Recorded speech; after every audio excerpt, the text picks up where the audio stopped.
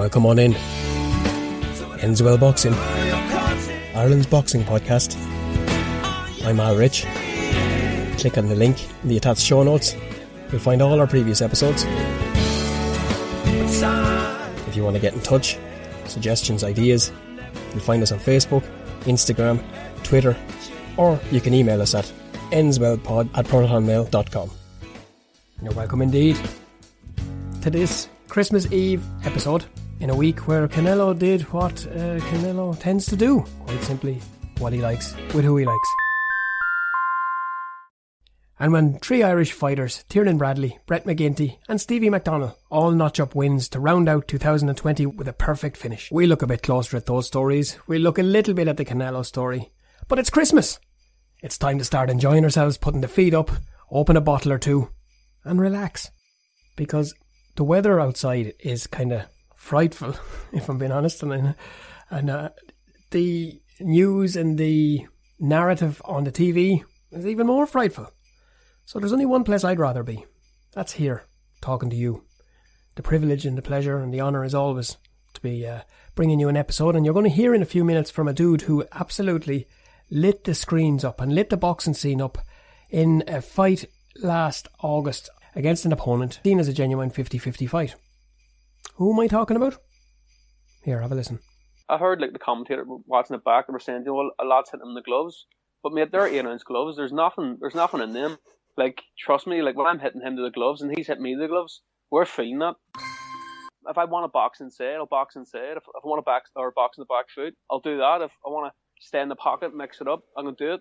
Well, if what they say is true and what's rare is really wonderful, you're in for a wonderful treat, because the Belfast man chatted to me openly for about maybe half an hour, 40 minutes, about 3 weeks ago, about all of that, about his amateur career, about everything that went on, and it was a real eye-opener. It was an interesting and insightful look behind the curtain of a fighter who has a colossal future ahead of him. As well as that, you're going to hear from the man behind the brand, Violent Gentleman. Many, if not all, will have seen the t-shirts going around Belfast Boxing. You will have seen the brand, you will have seen the videos, you will have seen it all. And if you haven't, you'll check the links for today's notes. You're going to see them again.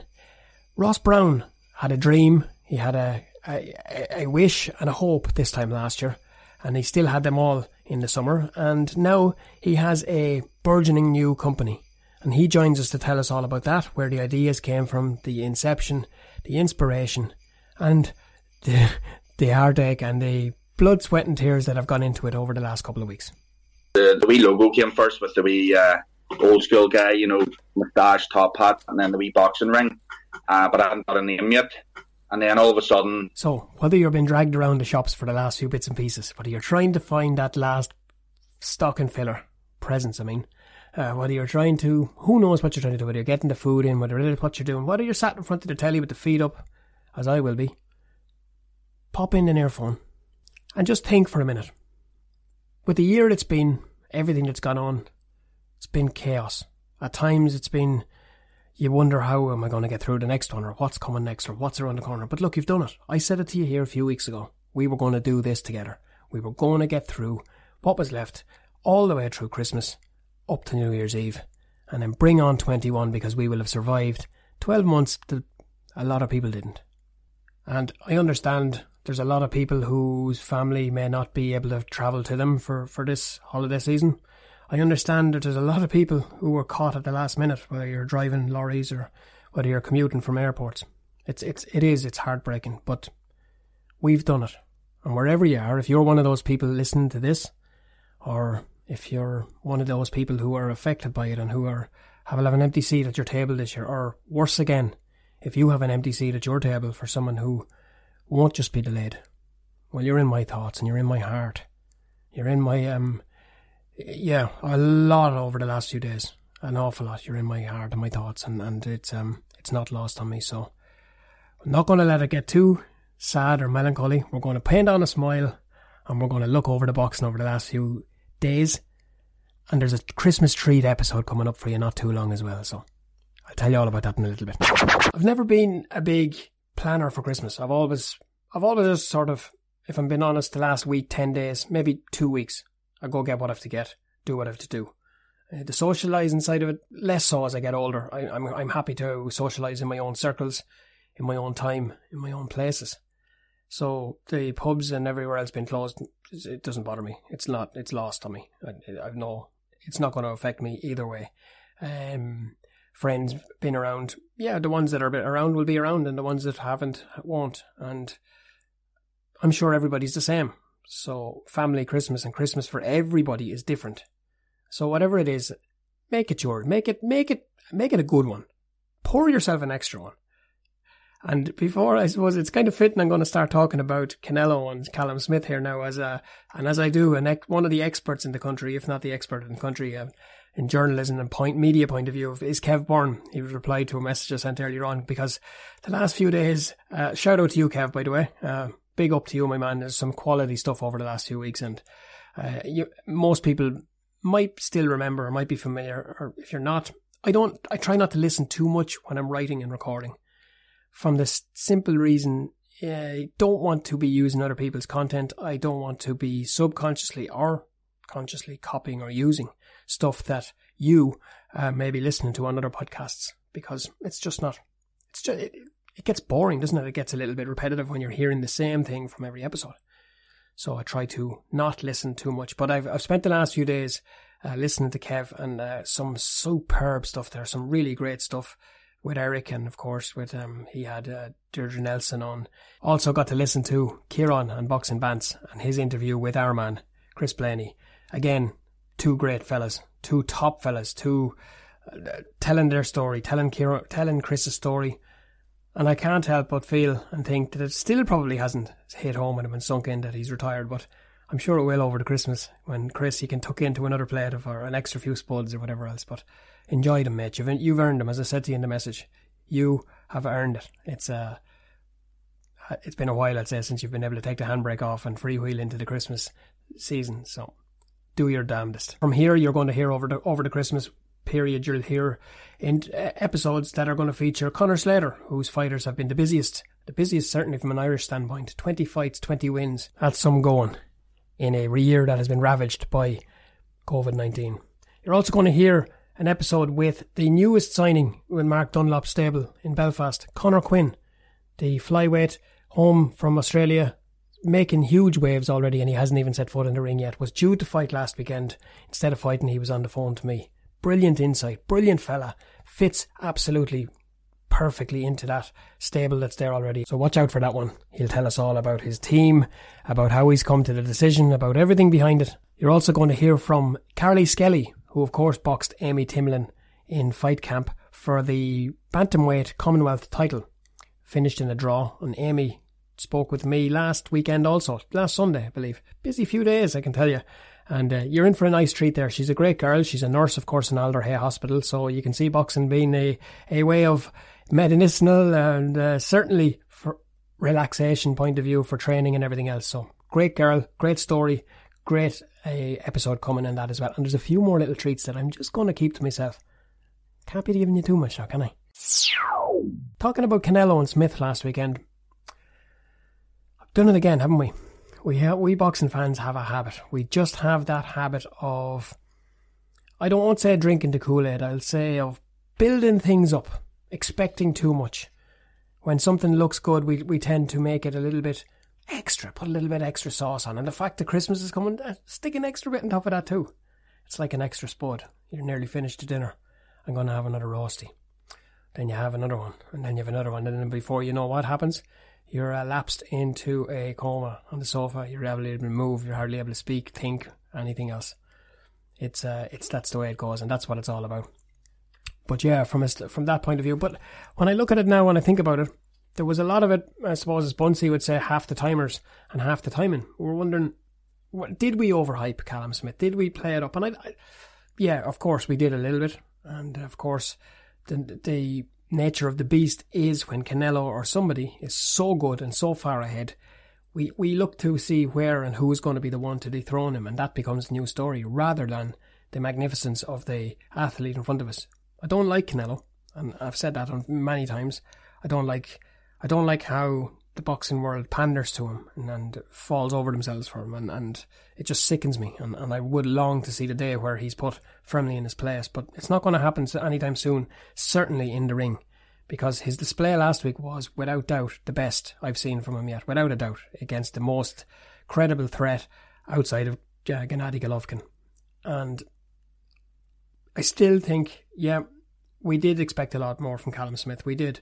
But I think the measure of Canelo's preparation, the measure of how serious he took Callum, everything was borne out in when you see this fine details he went into, like targeting that arm so that he can't get off the hooks, breaking him down, systematically breaking him down to the body, to the head, to the arms, doing what he had to do to get his opponent out, nullified, broken down and beaten. And there were times near the end where it looked like he was going to be pulled, but I've seen a lot of people talk. I'm seeing a lot of talk lately. I'm seeing a lot of talk from a lot of areas that have no background, that have no experience, no knowledge really, and they're just repeating other people's stuff. And some of them were on here with me. I've made the mistake of having one or two on this year. No names mentioned, no credence given, no real impact, to be honest with you. Just an episode that you could write off as not one of the better ones. But I guess what happens is a little bit like Man United a few years ago, when Kenyon left and went to Chelsea and took, after lying in close for a while, took some of the ideas and some of the transfer ideas and some of the game plan, took them with him. And I've seen that borne out over the last few days, but not in the slightest bit worried. 2 years hard work, grinding, grafting, preparing, putting things in place. Still in between studios, still just about. I'm out of the room where I was recording. The desks are gone, everything else. I'm now on to another little desk, on the corner of a little desk that I'm sharing here with a 10-year-old. But it's okay. It's not too bad. Bad workman will always blame his tools, won't he? I've got what I need, and I don't need any more. I was going to panic and push myself into sort of chaos and just into panic over a holiday period to try and get into something that studio that really and truly it gives me something to look forward in the new year. So that's what I'm going to do. I'm going to record the episodes from the corner of the desk here on a high stool that I've commandeered from somewhere over the last few months. So yeah, Canelo fight, we did probably expect a little bit more, but what we didn't get from Callum Smith, we got from Canelo. He upped the ante. He showed that the Golden Boy dispute and everything else hasn't affected him. And if it has, he's been able to, I suppose, put it away and deal with what needs to be dealt with. What's next for him? Again, I've seen a lot of speculation about English fight. Why would Canelo want to fight another English fighter? Because none of them have shown him any resistance. None of them have given him... They've not given him too much to think about. I know you're going to hear Billy Joe. I know you're going to hear Cliff Eubank Jr. And you're going to hear a lot of that. But really? I'm not so sure. I think now you might see he's decided he wants to stay at super middle. He might stay there. He might go looking for Caleb Planter. Who knows? But it's his choice to make now. And if he stays at 168 and tries to unify and tie that whole division up, well, at least then you've got something concrete that you can hold on to. Because when you're bouncing around, picking targets left, right and centre, it makes it a little bit harder to I suppose, develop a likeness for him, and then to, I suppose, reconcile the whole lot, figure out where. But those of you who are into the pound for pound conversation will enjoy that one too. It's not for me. As the great Tyson Fury once said, that puppy over there would make a great shark if it was a shark, but it's a puppy. So that's the way it says for me. Speaking of the great man himself, what an achievement. Ring Magazine Fighter of the Year for the second time again. Incredible. Shout out to the man as well. What an achievement. What else is there to say about him? This is how the year was kicked off for us. Tyson Fury battering, beating, smashing the myth around Deontay Wilder, and now left him in such a state. Does anyone even know what's wrong with him? Does anybody even know? That's the question. But what isn't beyond question is Tyson Fury is the greatest heavyweight around right now. He is the one that everybody's talking about, and he is the one now who AJ is looking to fight. Nice of you to come back, son. Nice of you to come back. Look forward to it when it happens, but as I said in the last episode, don't think it's going to happen anytime soon. I think we'll see AJ continue his quote-unquote growth and quote-unquote learning on the job over the next few months. Take a fight or two and then see what happens. Nothing is for sure for him, but what is for sure is that Gypsy King is top of the pile on Christmas 2020, unrivaled. When it comes to unrivaled and all the talk, it's where we all long to be, I guess. Whether you're a boxer, whether you're in the podcast business, or whatever it is you're doing. I guess if you've got some inspiration, you've got some motivation, and you've got some ambition and goals, you want to get to the peak area, the top echelons of what you're doing. And that is absolutely what I want to do and what I will do. And my next guest, Ross Brown, is just as driven, just as ambitious, and just as focused.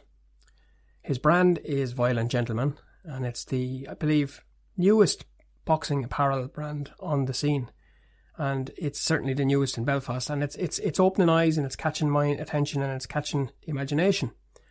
Some of the t-shirt brands are like Sailor Jim tattoos, as they call them. They're simple, but they're effective, and they stand out. So you're going to see Belfast boxing is what you see jumping off the t-shirt, or Violent Gentleman. Now, they're simple in their existence, but at the same time they give you a little bit of thought when you think Violent Gentleman. You think about it for a second, and then you see the way he's packaged it, and it's very well done. It is very well done, as I said in the intro. The videos with the likes of James Tennyson, Tommy McCarthy, Paddy McCrory, Lewis, all the other fighters that he's worked with over the last few weeks and months are very, very happy and very impressed. And there's more to come. There's more to come. I mean, as they said themselves, there's more. But I shall let Ross tell you what the more is. What I can tell you now is when I reached out to him, it took me a little while, I suppose, to think about it and see if I wasn't in. But I said, look, I'd like to do a little bit of a collab. Would you be interested? Just certainly from nothing really in my mind other than just reaching out. And I did. And we did, and we have since, and it's been one of the highlights of the podcast year for me, from the standpoint that we're able to work together, bounce off stuff off each other. It's just been really good. It's been really productive, and we're like-minded. He is driven, seriously well driven. Some of the conversations, text and telephone, go on and on and on, and that's always a healthy sign. So before I digress any longer, I'm going to let Ross tell you what his plan is. I'm going to let him tell you where it all came from. And I'm most certainly going to let him tell you where it's going. There's so many things that could just bring you down in a bad way, negative way, things that were beyond your control. But me with this brand's been a blessing because it sort of kept me focused and, gave me something to concentrate on when everything seems to be a wee bit crazy around us. So, yeah, it's gave me a purpose, other than looking after my kids, to sort of drive on and do something that, as I said, is a positive thing. One of the many things that people are going to hear as we chat over the next couple of minutes is that myself and yourself are very similar in many ways. Like, we have a drive. When we're on. But likewise, it's a learning process to learn to switch off as well. It's not something I'm brilliant at, and I'm having to work at it. How about yourself? Do you get to switch off much? I don't want to switch off. The only time I want to switch off is when I'm trying to be a husband, which is difficult because my lovely wife's working a night shift job at the minute, a manager's job, and then I'm obviously a father, and that's number one. But any other time other than that, I'm always switched on with this. There's a couple of other brands that are already kind of established over in Northern Ireland, so I'm playing a wee bit of catch up if anything. But yeah, I'm just focused. I just want to succeed. It's not about. I want to make a living from this, but money isn't everything at the end of the day as well. I'm not money driven. More success and just been able to provide, The brand, of course, as I mentioned a few minutes ago, is Violent Gentleman. It's the newest boxing apparel brand. It's the one. It's moving the needle, and I know you're impatient. I'm impatient. We all want stuff to happen a bit quicker than they are. But I guess, Ross, when we look at it, put it in terms of context, and we look at where you were this time last year, we look at where you were in terms of maybe in the summer. You've moved it on an awful lot. You've got this thing up and running. But what I want to try to take it back to is the idea and the concept, not just for the name, but for the company itself and where it came from and how you came out about. It came from me managing a fighter, promoting him as well and stuff. A good friend of mine trained Thai boxing together, and he's actually a bare knuckle fighter, Johnny Lawson. I ended up doing things to try and promote him because he's a bit of a quiet fella as well. He does his talking in the ring, and yeah, he would fight in the O2 in London, and I sort of decided it wasn't getting paid or anything, but I was more than happy to try and promote him all over social media or any other. And then it's just something clicked where, I always like wearing my own clothes, as in the big expensive brands, but when you've got a family, that always changes. And I think I just got fed up looking at the same brands in the shops, and I thought to myself, maybe I don't know if there's anything necessarily in Northern Ireland that's sticking out as a boxing brand or MMA or anything that's from here. And I just thought, well, you know what, even for myself, I'll just design my own stuff for me. And then people were starting to say to me, oh, what's that? And I just thought, I'm going to give this a go. Yeah, the name is extremely striking, and particularly as well then the fellas that you've managed to link up to the brand, which they're no ordinary Joes. So do you want to take me, I suppose, the name itself? Was it something that you worked on for a while, or was it an epiphany, or where did it come from? The epiphany came from I want to start my own brand, so I started thinking about the wee logo came first with the wee old school guy, moustache, top hat, and then the wee boxing ring. But I hadn't got a name yet. And then all of a sudden, I know it sounds bad as if I'm insane, but the word violent just kept popping up in interviews and stuff. And then even Jorge Masvidal, like a couple of months ago, he was really on the up. He was fighting in Diaz and what he had done to Ben Askren, and he just kept saying violence, violence. And I was sort of thinking like boxing gentleman or something. I thought gentleman maybe as part of it because of the top hat and that sort of thing. And then it just came to me, and then I was hearing interviews, and it just kept popping up. People saying, "Oh, violent" or whatever. So strange as that sounds. So I just thought, violent gentleman. I can say it here from my experience of speaking to countless numbers of fighters over the couple of years. It does fit it fits the sport, because there are a lot of these guys are gentlemen, absolute gentlemen outside the ring. Of course, there's an exception to every rule, but when they get in the ring and the bell goes, as you've seen from your time at ringside and in corners and everything else, it's hard to describe the transformation that comes over these fellas. I believe it's one of the most, not just from the name, from the brand, but from your ideas behind it. Now, I'm privy a little bit more than most to the to the plans and the workings of the mind of Ross. It's a busy place, that mind and that head of yours. My poor wife, she basically said to me, this is it, Ross,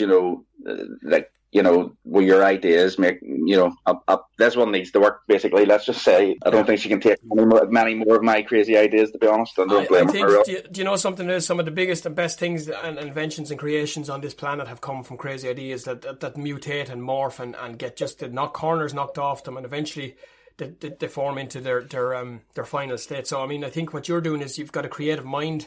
As far as clothes and design and everything else goes, it really is a blank canvas. And the most striking part of it is the brand. It's when you see Boxing Belfast, and when you see it, it just jumps off the screen. Now, we know, and I spoke to many of these fighters. I spoke to one last night. They're the most incredibly proud bunch of fellas and girls you're ever going to meet. So you have an audience there already. Talk to me a little bit about where you're thinking of taking it. And I suppose, firstly, you grew up in Belfast, your background, a little bit about that as well, and how special it all is and how it's all going to work together. Well, I basically, it was more my father. I grew up in Bangor. I've been in Bangor. My father was from Belfast. He was actually working in the Belfast Telegraph for 40 plus years. So it's my dad more. And obviously, as you've seen in the wee video I got done there, with the boys, the Telegraph's involved in it. I wanted to do that sort of for him. I seen a wee clip with the Renty Monaghan bit where there's someone scribbling on a Belfast Telegraph newspaper, and that's, again, light bulb moment. And then, as you remember the video, it sort of goes into present day of the Telegraph, and that's how I started the video. So, yeah, it was my dad more, but, I've always, for a long, long time, I've been into all different types of martial arts, Thai boxing, MMA, boxing itself, and I just think I sort of went off boxing for a while years ago. I think a lot of people did, but it's hard to avoid, particularly Belfast, the boxers that are coming through now. For a wee while there, maybe people thought, well, what Ran and what happened to him, and he's doing really well now with his gym. But with Carl-Frampton, who's next? And to be honest now, I think there might have been a wee bit of who is going to be next, but the crop of fighters coming through now, there could be more than one Carl-Frampton. There could be quite a few, I think. And I think boxing is, especially at the minute with no crowds and everything else, I think especially Belfast boxing is probably as good as it's ever been. I really do feel it's on the up. I really do. You're right. You're 100% right there. I think being a massive fan of Carl, being at his shows and everything else, he was the leading light for so long, and one of the frustrating points from Matchroom, I suppose, withdrawal from Belfast is that he really was the only one at the time, bar maybe one or two others that could sell tickets. Now it's like a race for the next. It's like a race to see who's going to take up the mantle. Not that anyone can replace the wee man in any way, shape or form.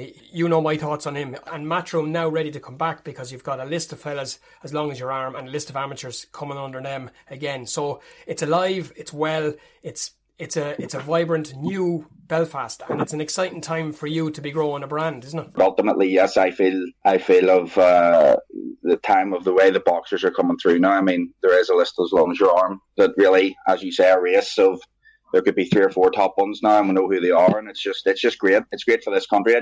But Belfast now has a steady growth of fighters. It has coaches. It has unbelievable gyms. It has a manager that I believe is already the standout manager around. He's going to be the top manager in the world.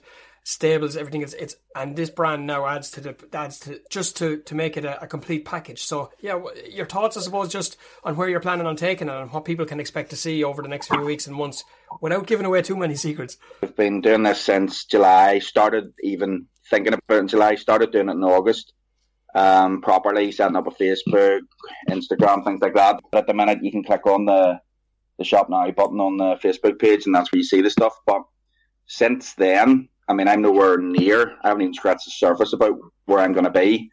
But I think so far, under the circumstances with COVID, to get my brand out there and the sales I've had in the last 4.5 weeks since I went live officially, the support's been fantastic. I do feel there's a definite interest moving forward of so many ideas, but, I'm only one man. I can only do one thing at a time, especially when there's 2 girls running about me, my twins. So basically what I've got going on coming into the future, I have signed a contract with Lewis Crocker. I'll be doing a signature range for him exclusively. Owen O'Neill, Cliftonville, Canelo.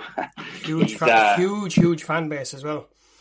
He was, and just by circumstance, he was up there when I was doing stuff with Lewis and Potty, and I'm doing a range for him. I'm doing a Renty Manning range. I spoke to Eamon McCauley just to try and be polite and get his blessing, which he gave me. Like an old school type of t-shirt as well.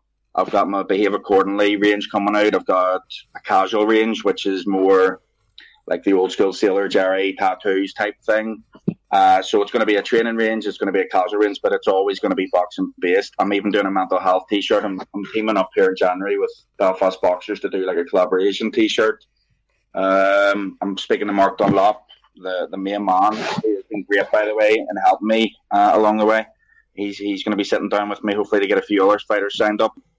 Just want to let you know quickly, Al, a wee competition for yourself. You can set it up, or I'll set it up for January or whatever. A collaboration hoodie. I want to give you a hoodie with obviously Fighting Gentleman, Enswell podcast on it. I also want to give you a beanie hat, and you can give that away as a competition. You're top man. Yeah, absolutely. And what better way to start off the new year than with a little giveaway to the listeners out there? No, really appreciate that. And I just want to add my bit here. I don't want to keep Ross too long because I know he's a busy man, but I want to add, I suppose what jumped out for me initially was the brand, was the name.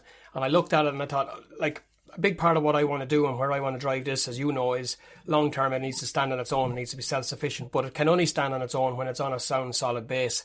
That's where I believe I've spent 2 years literally from a stop-start, pretty much like yourself. So I've watched other people maybe at times take a little bit of a lead ahead on left or right or whatever else, but I've just had to keep my head down, keep the blinkers on and keep driving forward, which you were doing as well. So I think when I managed to reach out, get in touch with you, we managed to speak and just it clicked, to be honest with you. And I'm all about our relationships and all about building them, and I'm really looking forward to 2021, whatever it brings. For you to reach out and say that was an absolute blessing, I can't thank you enough. I mean, been a great guy, great help to me as well. I would like to do a few shout outs if you don't mind, just Absolutely. To help out. Bangor Colour Copy Shop, Crawford's Embroidery, Kaelan and Hugh at Belfast Boxers, Stephen at Boxing Tickets NI, Liam Core for the support, our club at Leon. Club's been letting me use the club quite a lot for photo shoots and things like that. Great man. Mark Dunlop, thank you again for everything you've sort of given me the opportunity to be doing with you. I have to shout out to Rory Maguire Visuals and Stuart McCrory for that video I done, the Belfast Boxing video. The absolute genius, the both of them, and I can't thank them enough for what they put up with, as well as those 4 fighters on the day. Eamon McCauley, and basically, other than the fighters as well, who said, yeah, I'll wear your brand, which means a lot. I'd like to thank the customers as well. And from a family perspective, thank again to my wife for putting up with me. I really do appreciate it. And my granny and my father who have been good. And just finally, my beautiful daughters who mean absolutely everything to me. Can't thank you enough for even giving me this platform. I don't know if this is going out before Christmas or after, but happy Christmas to everybody. Of course. We'll have information and details on the competition. Of course. We'll tell you how you can win a beanie. All coming in the next few episodes. Thanks, Ross, for that. He did tell me the night before the interview. He said, mate, I have a little surprise, but I'm going to just announce it on the podcast. I hope you don't mind. And I was like, and anyone that remembers, I don't like surprises. I don't do well with them. But, mate, you didn't have to do it. And I really appreciate it and look forward to it. So we can drum up a little bit of good feeling, a little bit of excitement, just a bit, as we head into 2021. I spoke with the Hurricane Dennis Hogan during the week. Spoke with him a few times. He's in no man's land. He has, of course, travelled back from Las Vegas to his homeland, to his beautiful wife Bradine and his girls, and he's in quarantine. I think it's a 14-day or 13-day quarantine period. So he's had plenty of time for reflection. He's had plenty of time for thought, plenty of time to plan and plot, and look over what's going to come. Now, I can't go into too much. I can't go into much at all, to be honest with you, because it's still in between the stools. But what I can tell you is there's a lot of excitement in Australia, and his name is being used for currency a lot down there right now by a certain young man by the name of Tim Tszyu, who has beaten an old Jeff Horn. He's beaten a sparring partner, and they seem reluctant to make that step up to world level for some reason. I'm not so sure why, because the casuals would lead you to believe that Tim Tszyu is the second coming of Costa. He's not. And I would ask the same question that was asked of Costa on a couple of nights. What happens when you take the jab off him? What happens when the opponent is not there when he looks for him? What happens when he can't find his opponent? What are you going to do then? Remains to be seen. What there's no doubt is this young man carries power. He carries precision. He carries finesse. And he carries a name, which is everything in boxing. We've seen it with Conor Benn. We've seen it with Chris Eubank. We're seeing it now with Campbell Hatton, which remains to be seen what his talent is like. I happen to believe Campbell Hatton has the talent to back it up, and so does Tim. But does he have the talent to beat our man, should they fight? Spoke about it with Dennis. Spoke about it a little bit. I can't tell you what we spoke, the details of, but just, I don't know.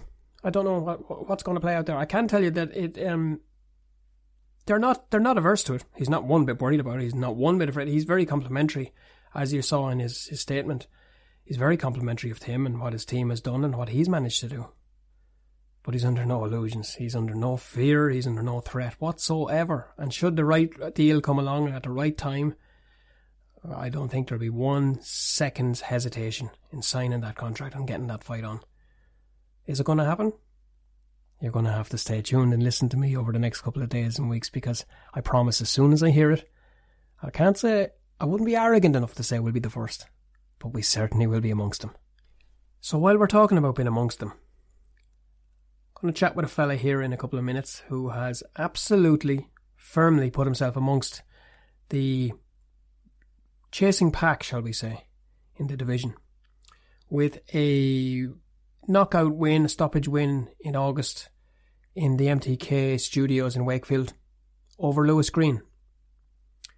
It is, of course, Lewis Crocker, the Belfast man, who was in that build-up to that fight, was absolutely, unequivocally billed as a 50-50 fight, and rightly so, because Lewis Green, to his credit, was a live opponent, a dangerous opponent, and he carried as much threat to Lewis as the other way around. his preparation, we heard from D how he prepared the fight camp, and if you haven't remembered that episode, I put the links for it in the notes today as well. Have a listen to D. He'll tells us how he built the game plan around that. But Lewis went into the game, and I suppose from a fan's point of view, it's the best, most complete performance we've seen from Lewis Crocker, and I put that to him in the episode. And just let me underline this little intro by saying as well that I was a little bit, I suppose, not nervous, but not sure how to take or what to expect. I try not to ever build up any expectations or any ideas in my head, because every fighter is different on every day. And Lewis is a fella who, it's no secret, he doesn't speak much. You don't see or hear much of him on social media. He prefers to do his fighting in the ring. When you see the way he fights and you see how he does it, that's not a problem for me. But boxing being boxing, it's about, I suppose, keeping yourself out there. And my hope is over this few days and weeks when people are on their holidays, have got their feet up and they're listening, you're going to see a side of this man that you don't often see. He's a special fella. He's far, far deeper. There's far more to him than anybody would realise if you're not in that inner circle. And he's my guest on this episode. Here's the new European WBO champion, Belfast's finest, Lewis Crocker. Thanks for having me. Yeah, it's year all in, but it's 2 good fights, 2 good wins this year, so I can't complain in the hindsight of things. Yeah, generally I start at the beginning, Lewis, and I go to look at the amateur, but I can't. I was looking back over the highlight reel there, just of the it was a sensational fight. I mean, when you think about the risk and you think of what was on the line and you think of the step, because it was a significant step up, wasn't it? Yeah, for sure. And especially being for a title and it being a main event, you know, there was a lot of pressure, and like he's fought at high level for a lot of fights and has wins over a higher level than what I ever competed at professionally. So it was a great fight, and me and D had the game plan down to a T, and it worked out well. He's some man. I interviewed that. I had 2 pages of questions for him the day I spoke to him, and I ended up coming away with, while he was answering those questions, I wrote 3 pages of notes. He's just an encyclopedia. Incredible, isn't it?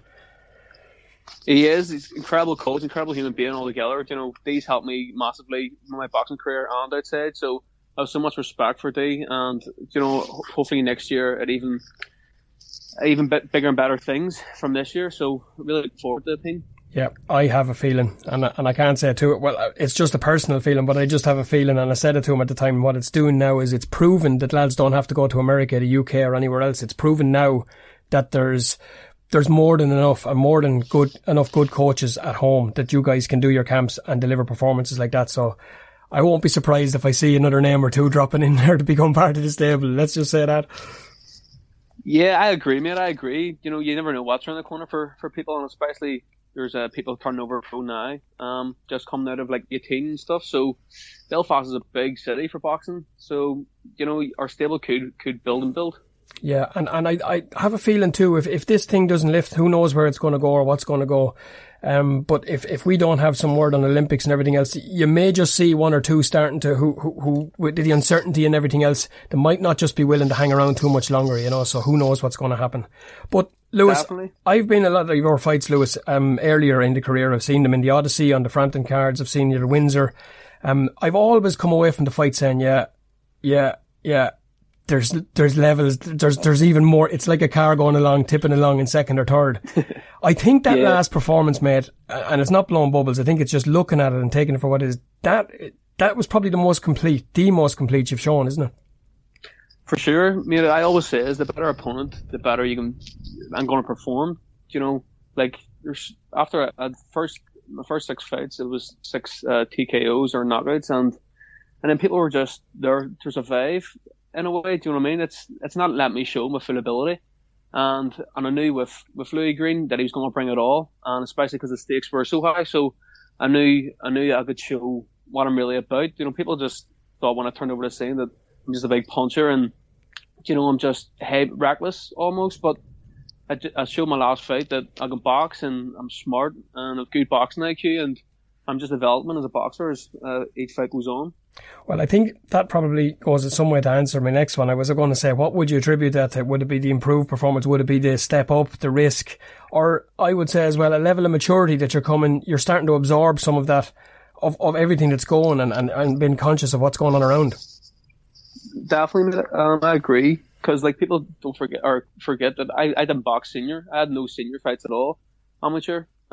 So I'm only getting my really senior experience now, and I'm getting better. Like I feel it. I'm feeling smarter. I'm seeing things. I know, especially with Dave, like game plan and stuff. You know, it's never. I didn't really have a game plan going into some of my fights. Where my last two I did, and they worked as if we drilled them. So, you know what I'm saying? I'm just really looking forward to seeing what happens next year, and hopefully be out earlier next year.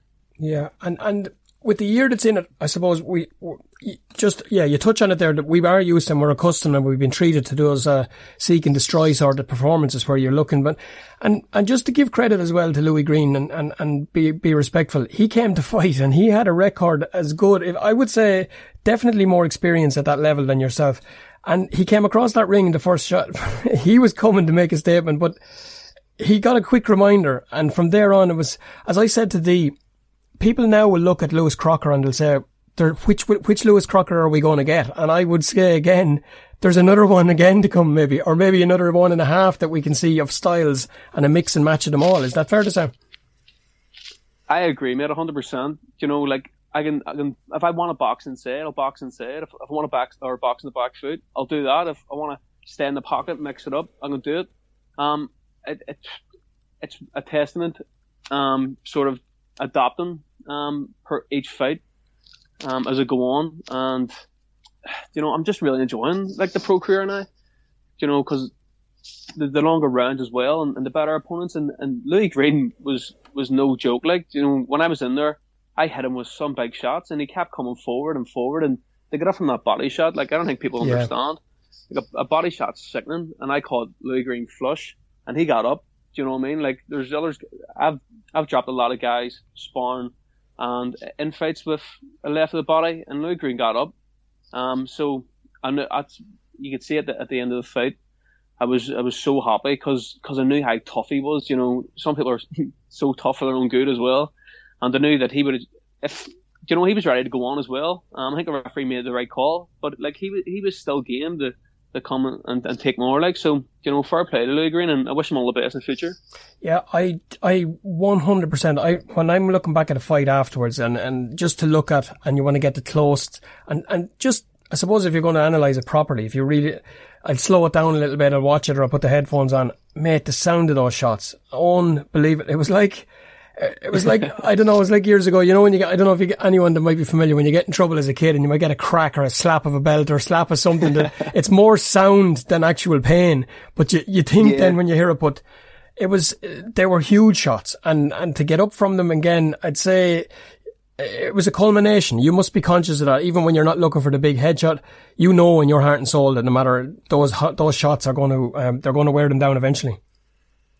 Definitely, and I heard like the commentator watching it back, they were saying, you know, a lot's hitting him in the gloves, but mate, they're 8-ounce gloves. There's nothing in them. Like, trust me, like when I'm hitting him to the gloves and he's hitting me to the gloves, we're feeling that. Do you know what I mean? That's like, just because they're hitting the gloves doesn't mean that you're safe. Like, and that's what I'm saying. Like, I did really hit him some big shots, and he kept coming forward. So I was glad to get the stoppage one as well, because I went 4 fights on points, and to get the stoppage win, I think, was sort of like a statement, and to get my name back in there, in case people were starting to forget, or just, you know, so much like a hype job, basically. So yeah, I'm glad I got the win anyway. Yeah. Do you know what it is? You just touched on something there that I'm going to jump on at first, but while you said hype jobs, we've seen a lot of profiles. We've seen a lot of, I'm being brutally honest here now, and I don't do the whole, criticising and horrible. I tried to be a little bit more critique. I will say we've seen a lot of profiles come through of the last cycle. We can look at Josh Kelly, we can look at Cheeseman, we can look at a few of them. It hasn't happened the way they were hyped. Nothing has worked for them the way. Yet we've seen fellas like, we're seeing yourself and Poddy come through now. little or no, as you said, limited senior experience. Paddy the same, boxed at the intermediates. We've seen the likes of Josh Warrington, Josh Taylor. None of them have had those massive profiles when they come through. Now we're starting to see, is this kind of highlighting as well that some fighters develop a little bit later and they need a little bit more encouragement and they need a little bit more work before they hit those heights? Definitely. I really think there's a big difference between amateur, like just because you're a good amateur doesn't mean you're going to be a good pro, and you can see that as well. I think the program it's such a different game. I think there's like a fight element to it, like I think like amateur boxing's so much skill involved, where like pro, you need to have a set of balls, heart. Yeah. Do you know what I mean?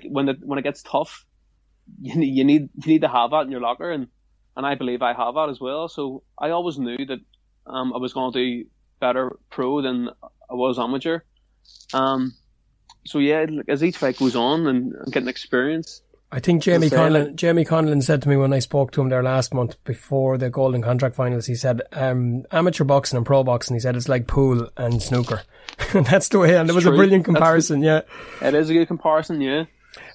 And there was a lot of that that was something I wanted to say. There was a lot of that in the Louis Green fight as well. At times there was arm bars going on. There was a lot of wrestling. It was like he was trying to get under your skin. Do you think that was a tactic? Were they trying to unsettle you? Definitely, because you could see like he was almost like a guillotine, like an MMA. Because he was like, he would push my head down and then like sort of lift his forearm to my throat. And I think that was just to unsettle me, but I kept my composure and tried to complain once.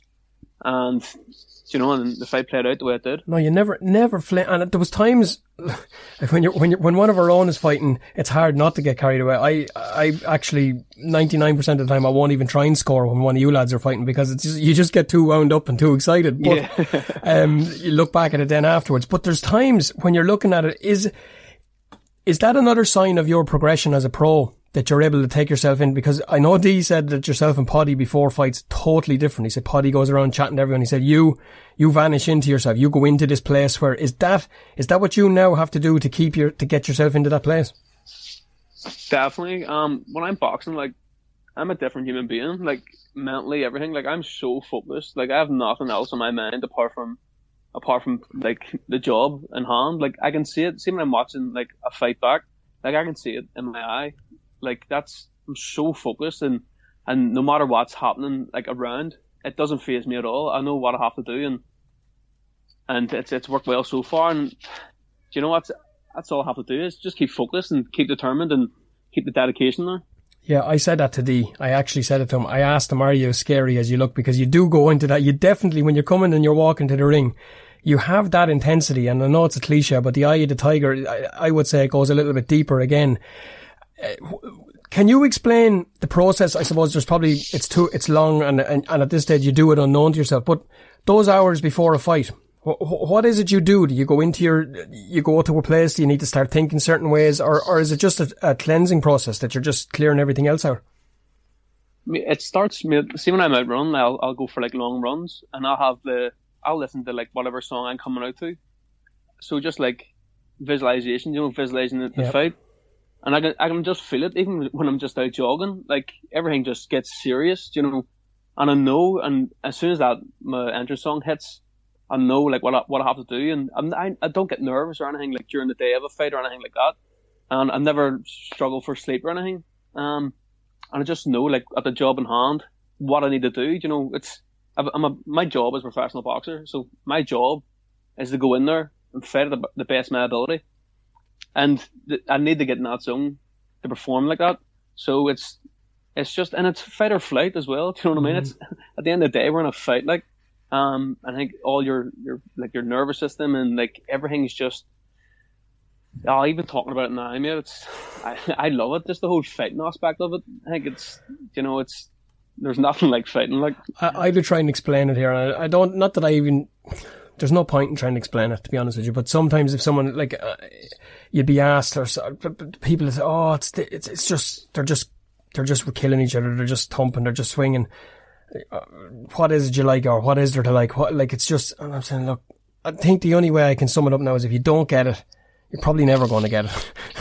You're That's just true, not, mate, because yeah. there's, in any one fight you could see 5, 6, 7 different phases of a fight if a fighter that he goes through, and they go through, and a fight can go from one side to another and back again. It's there's just something special about it. You know, it's the most honest and brutal place in the world, isn't it? There is, I agree, mate. And like, it just takes one punch as well. The ruin a career, you know, the ruin your record and stuff. So I think that's why I'm so focused, because I never want to make mistakes, because I know what the outcome can be. Like, you've seen some people, many people you've seen get knocked out by a journeyman, you know, on the way up through the career, like, and they do come back from it.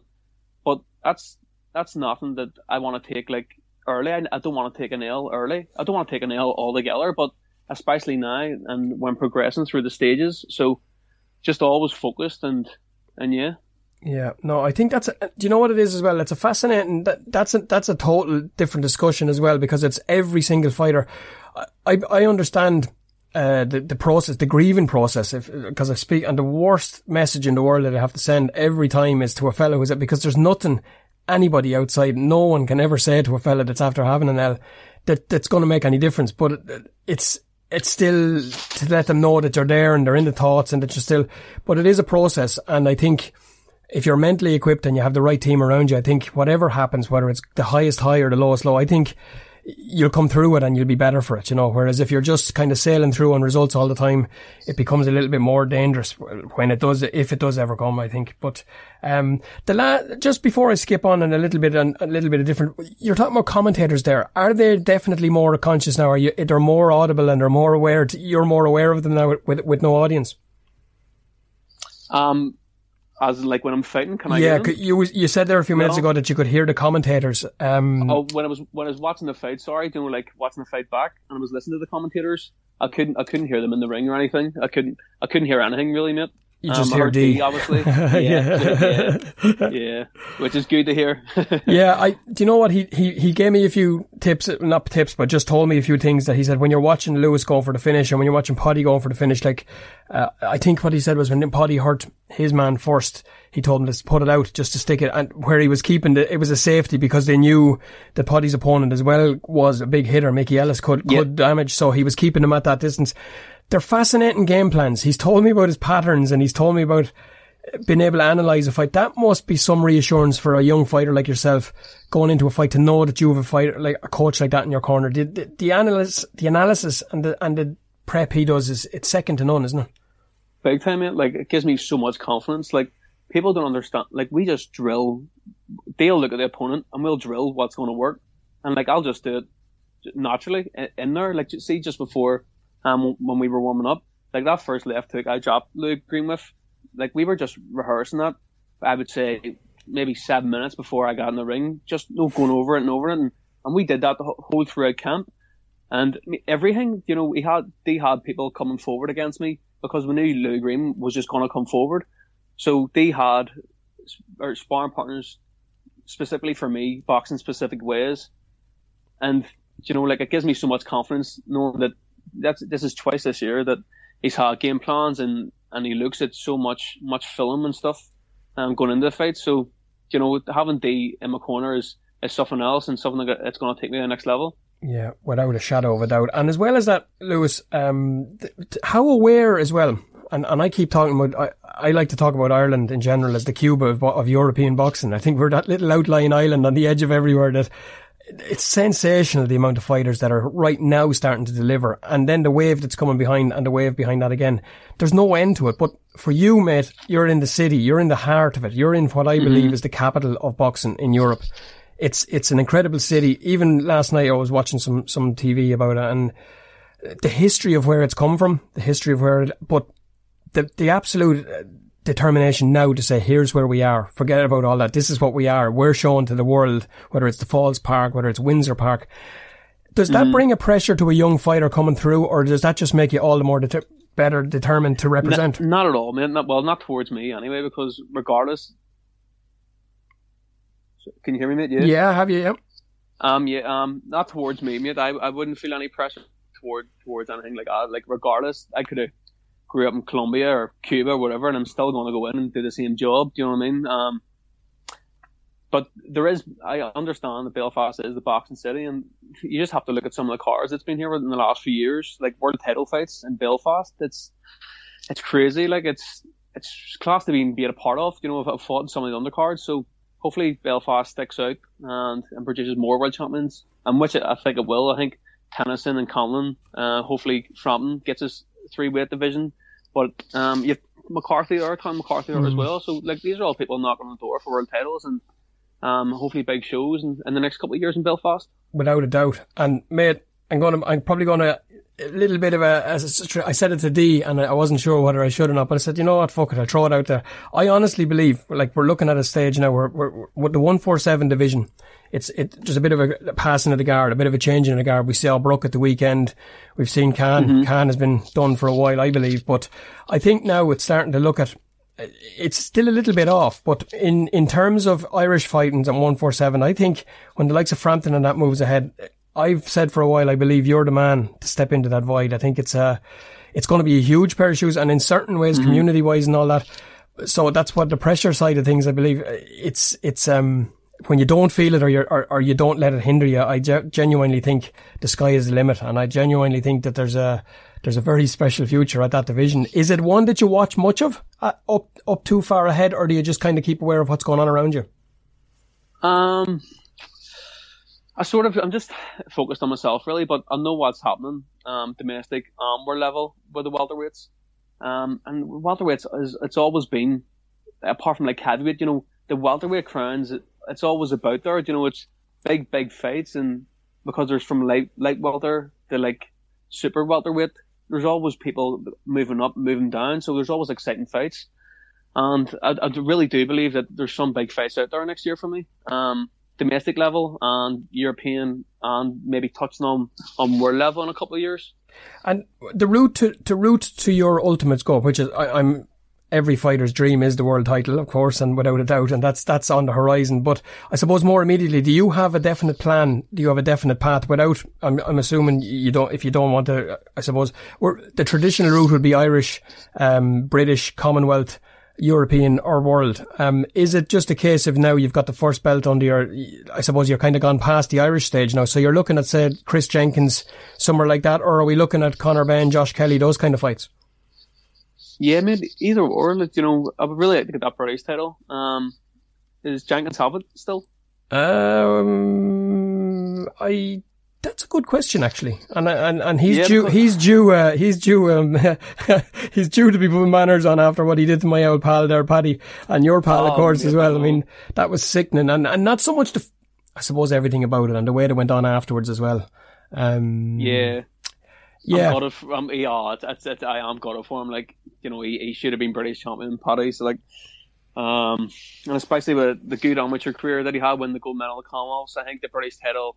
He always wanted the British title, and he was good enough. He should have won that fight. Yeah. Dropping Jenkins and stuff. So it is a real shame for him not to fall through. Like.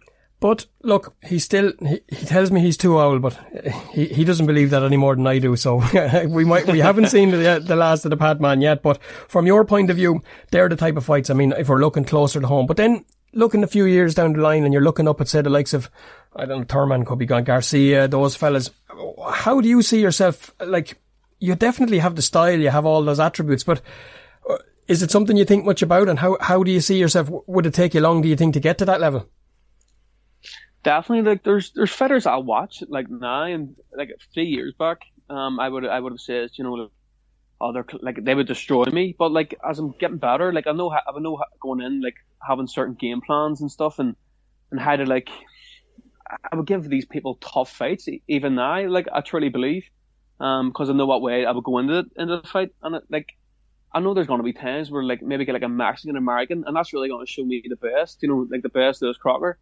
Because I'm going to grit it out. Like, if they want to fight, then we'll fight for the 10 or 12 rounds, whatever. So I'm looking forward to them fights and them big nights. And definitely the better opponent, as I say, will always bring out the better performance of myself. So we can look forward in a few years' time to whether it's Errol Spence or whoever the case may be. See, you've got, this is the thing as well, people need to realise that, am I right in saying you're 23, 24?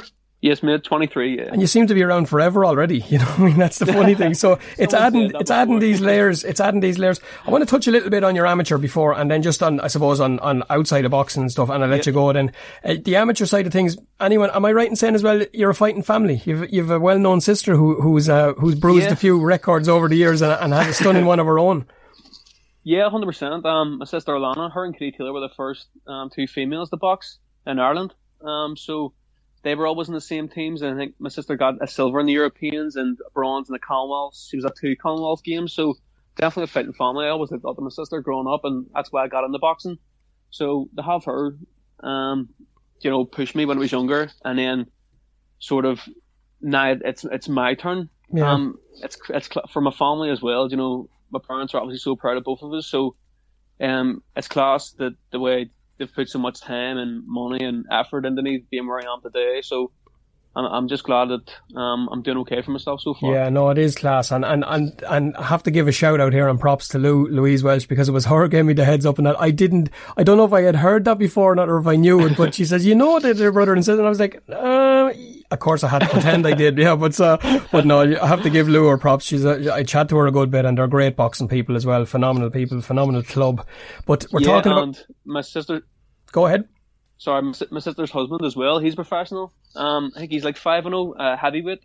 So like we're always in like a training camp. If it's not him, it's me or my sister.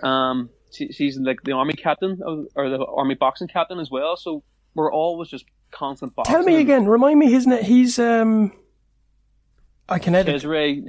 Yes, that's yes. I actually messaged him a little while ago about that. He was preparing, I think, he'd a fight. Yeah, he was a serious army champion as well, wasn't he? He had a serious record. Yeah, and he won the ABAs as well at heavyweight. Yeah, so like to do that, you're no mug, and he's getting better. I didn't know he was a heavyweight. I honestly didn't know he was on. He's a big lad, so he's a big unit. What was it? I think he was a cruiserweight, and then he moved up to heavyweight. Yeah. He was always 90. Say like 97 or whatever, and was making 91. But I think so the heavyweight's just suiting him more. I think now he's a big lad. Yeah, no, he's clear. I don't know why I thought he was around middleweight or something, but no, I did. There you go. Yeah, that's gas. So I have but your own record you touched on as well. You talked a little bit about it. You didn't, without boxing senior, you did everything else. You won 6 or 7 Irish titles. You were represented in around Europe. You went to Bulgaria. You went to the Europeans. Does that stand to you, or do you feel then that you kind of gave it is it okay to mention about you left a little bit early? There was a bit of it didn't end the way you wanted.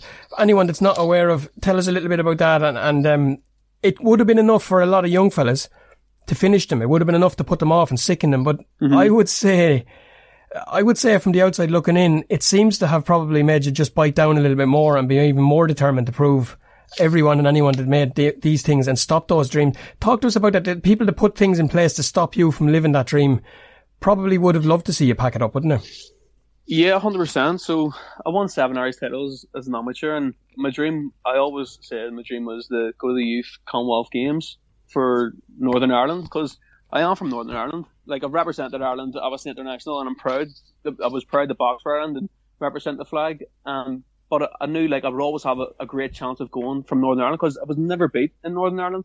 I was like the current Ulster Intermediate champion and stuff. I was I had the most Irish titles on the team getting selected, and we did like tests up in like the Ulster boxing, the Senai you call it, and like I aced all the tests, and John Collin was the team coach, and he put my name forward, only to be found out that, you know, when it came to a vote and nobody voted for me, so there was politics in it, and someone else got to go. But the club that they were with, who got picked, they were like the president as well, so there was definitely, you know, there was politics going on anyway. And that was, I didn't believe it at the time. I was like, you know, surely not. And I knew Mickey Hawkins in my corner. I was like, we'll fight this. Surely I'll get a box off at least, because there was box offs in the Ulsters and stuff for the last Commonwealth. So it was like, you know, surely I'll get a box off anyway. But it just, time was going and going, and it looked more like I wasn't getting it going. And then there was a training camp sent out for the Ulster boxing, and I was on that as well with the Commonwealth team, the youth Commonwealth team. because it says it wasn't finalised yet. So I was over in Russia and still in training camp, and then like it was like 2 weeks out, and it was just like, you know, it doesn't look like it's going to happen here, and I was truly devastated. I was like, you know, I could work my balls off all year, win whatever, and still not get picked. It was disheartening. So it was, especially for my father as well, because, you know, like we were going down to Dublin all the time, and he's taking time off work and everything, and it was just, yeah, it was just disheartening. And then the Ulster Boxing, or Antrim Boxing says that I want to go to a multi-nations tournament with Kevin Ferguson and Conor Quinn.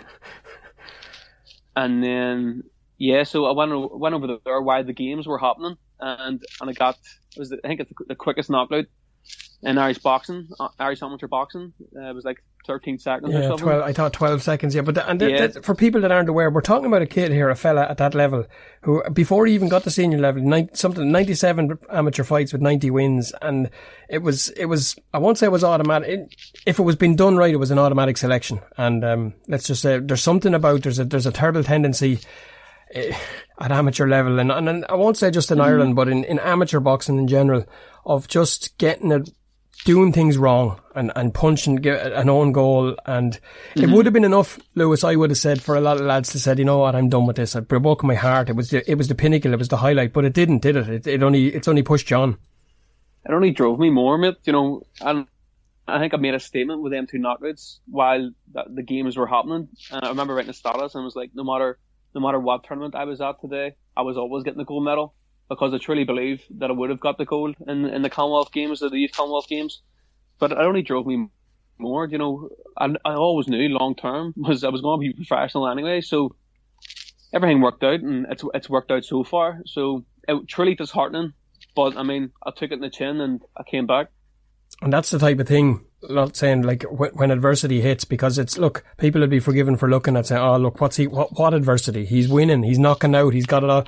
People don't see the days where not everything goes smooth according to plan, and those big nights, you have to have the adversities for those big nights to be the success that they are. So they're the type of things in your armory that, in case anyone thinks that, oh, he hasn't suffered or hasn't, it's beyond words when things like that. And I've seen the effect of it on people. I've seen, and it never leaves. I could hear it in your voice there, even just to take a gulp or whatever. It's not nice and it's not right, but it wasn't. It won't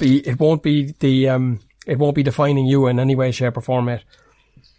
No, definitely not. And even touching back on that, I think like the whole criteria has changed, and like for people getting, like kids getting picked, I think like box offs and stuff now. So I think there's more light on it for it not to happen again, which I'm happy with that. You know, I would hate some other kid to go through what I went through, because like I was 18 at the time, and like I was like, my mates were working and stuff, and I had to take time like off work for training just to make sure I was in good condition to go to them games. So I was missing out on money, and I missed out on a lot of things, obviously. So I'm just glad that I know it won't happen. I'm hoping it won't happen to any kid in the future. Yeah, no, it's in more ways than one, yourself and Mick Conlon. Mick was on a world level, I suppose, with the Olympics and stuff, and I mean but it's no less devastating for the fighter in question. I guess his was the Olympics at the very peak level, and yours was, I mean, the Commonwealth Games it's a step back, but it's still, it's the culmination of a lifetime's work to that stage, and it's not right, you know. I mean, it's not, and it's a credit to you and to your family and to the people around you that you managed to just take it in your stride and bounce back, and now you've got your first of many belts around your waist. I'll let you go before I let you go. The image, you've got it all. You've got the tattoos. You're into the basketball, I believe. You love to watch. You could easily sit at home and you could go to Crompton or anywhere the likes of. What does Lewis Crocker do when he's not boxing or when he's not watching boxing? What do you like to watch or what do you like to do? Is there football or what else is it? UFC. I love UFC and the NBA. Mate, I'm a big basketball fan, big Golden State Warriors fan. So, yeah, mate, I'm actually really chill outside of boxing. I love the MMA on UFC. Who the UFC? Who are you watching in the UFC these days? Who's my guy? I like Adesanya. I think Adesanya's class. You know, this whole striking game is just ridiculous, and like the people always say, you know, like a good grappler will always beat a good striker. So I'm enjoying seeing him like destroy the middleweight division, and then moving up here to the 205 for the light heavyweight belt. So looking forward to watching that. And then Khabib's another one. Animal. So good. Unbelievable. Mate, watching what he does, you know, because like I get it from like the aspect of like I know like what it takes, like training ways and stuff, and to see his technique and just break people's souls, like, you know, doing what he's doing, and there's so much like going on in that cage that people don't even see. People just think he's just holding on, but like it's crazy. So much respect for MMA and them sort of boys. Yeah, there really is. I mean, for him to come across the cage and meet Gaethje square on and just actually stand with him, and everybody said he wouldn't do it, and he drove like, and as well, you're 100% right. When it gets really technical, I had Sinead Cavan. Sinead Cavan is my guest on this week's episode. So, I mean, she made the transition from boxing, and she puts it in the best Dublin English. I didn't know what the fuck was going on. She walked into SPG, but I mean, that girl can bang as well, and she's a fight or two away from Cyborg, who has now blocked her on Twitter. And you've got Leah McCourt, you've got some phenomenal talent in Belfast as well. It's all going on. Is it something you were ever tempted to try, or is it just you prefer to stay on your feet? Will try, without a doubt, mate. It is something that I definitely will try. It's just finding the time, because I'm at the stage now with boxing, you know, and there is big fights, but yeah, like in the next few years, I wouldn't be surprised at all if it was fighting MMA professionally, but obviously I would have to put everything into the MMA. But so far, I'll just stick to the boxing. Yeah, but I'm still young, so do you know what I mean? You've still got a few years. Get all the boxing dreams done first. And when you talk about basketball and stuff, Golden State Warriors, you're into the NFL at all, or do you watch the likes of Brady or the likes of, there's some stories been unfolded, isn't there, really, over lockdown? Yeah, mate. I'm touch and go with the NFL because it's on so late. You know. Yeah. Right now, and I've trained again. But I was watching I was deep in the NBA when the playoffs were on there. Unfortunately, Golden State sucked this year, like, so they weren't there. But it was good. Basketball will probably be my biggest sport watching, and then MMA. But yeah, NFL. I love NFL. I think it's class. Bit slow pace as well, but. I would like to get settled down on a team and, you know, really stick with them throughout the season, but I'll see what happens, man. I'm the same as that. I threatened a lot of times to watch. I loved watching the Seahawks, and I loved watching, but I'm just fascinated I'm more fascinated by Brady's story. You know what I mean? It's a bit like watching that documentary with Jordan and the Bulls. It's like how it's how that one elite athlete can pull the whole lot together. I mean, look what he's done with the Bucs to Tampa Bay, and it's hard to believe the story, you know, 5th, 6th choice, and Jordan. That's right, yeah. Jordan the same. In boxing parallels, would you say right now on the world level, who is it that's moving the needle for you? Who's the one that you'll stop and watch whenever he's fighting or wherever? Oh, Terence Crawford, without a doubt. Yeah. Like, when I'm watching Terence Crawford, I'm like how would I beat that guy? And it's like a Rubik's Cube, mate. It's like he can box southpaw, orthodox, inside, outside. He's got power in both hands. His feet works. And he's a bad man as well. He is he brought the dogs out on Saturday night, and everybody, I was talking to a fella here who was trying to do a little bit of a collab with me, and he said, mate, I'm telling you, Kell Brook. I said, don't talk to me about Kell Brook. Kell Brook 4 years ago after Sean Porter still wouldn't have lived. This is a different level you're talking about here. He's a bad man as well. Lewis, it's been an absolute joy. As I said, it's been one I've looked forward to. I love the mystique around you before the fight, and then the real personality comes out after the fight. It's there's a special future ahead for you, for the team, for the stable. It's been a pleasure to chat with you. I look forward to keeping in touch, and anything I can do in the future, you know where I'm at. Yes, mate. Thanks very much, gentlemen. Thanks for having me on. It is a pleasure. It is a pleasure. And look forward to watching him grow and develop even more. Another Christmas episode you're going to hear in the next couple of days will be Conor Quinn, who of course has joined Lewis, Poddy, in D and the likes in the stable. Going to just about wrap this episode up, but before I do, I was doing a little bit of thinking last night and looking around. There's loads of football fixtures coming up, and generally it's been boxing that's been leading the way.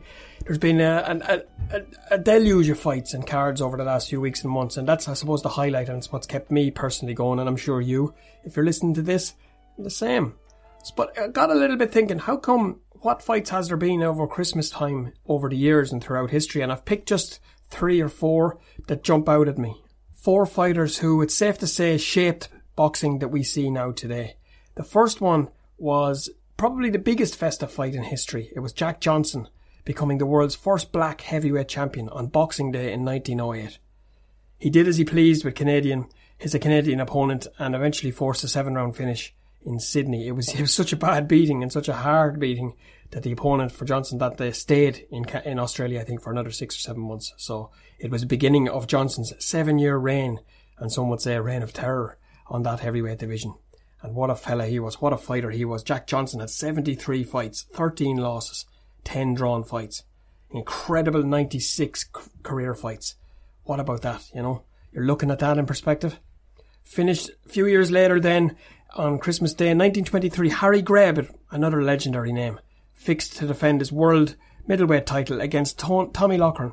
But Loughran, I think, had a little bit too much turkey over the Christmas period. He came in way over the limit by 8 pounds, making it a non-title fight where he took a bit of a beating. And when you look at Harry Greb's career record, 261 wins, 17 losses and 19 draws in a career total of 299 fights. Like, just where do you go from there? Incredible. And the last pro fight on Christmas Day, I believe, was in Frankfurt, Germany, 1950, and it was the legendary, the man who everybody styles themselves a little bit on, of course, Sugar Ray Robinson. He faced Hans Streets and punched the shite out of him.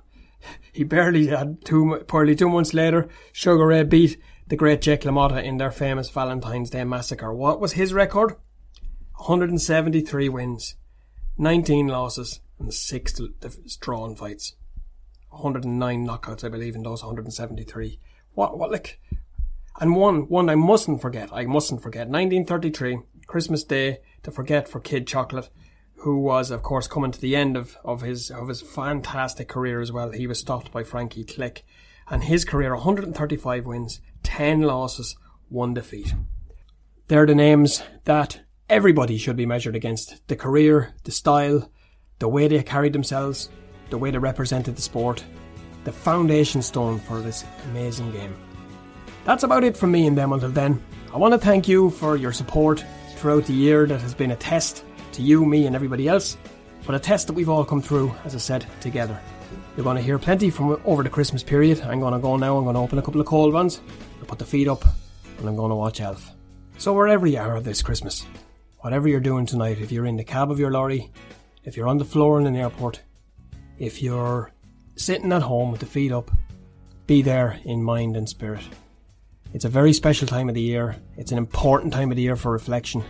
And I can wish you and yours nothing but the very, very best, the most peaceful, happiest, smiley Christmas possible. Stay healthy, keep smiling.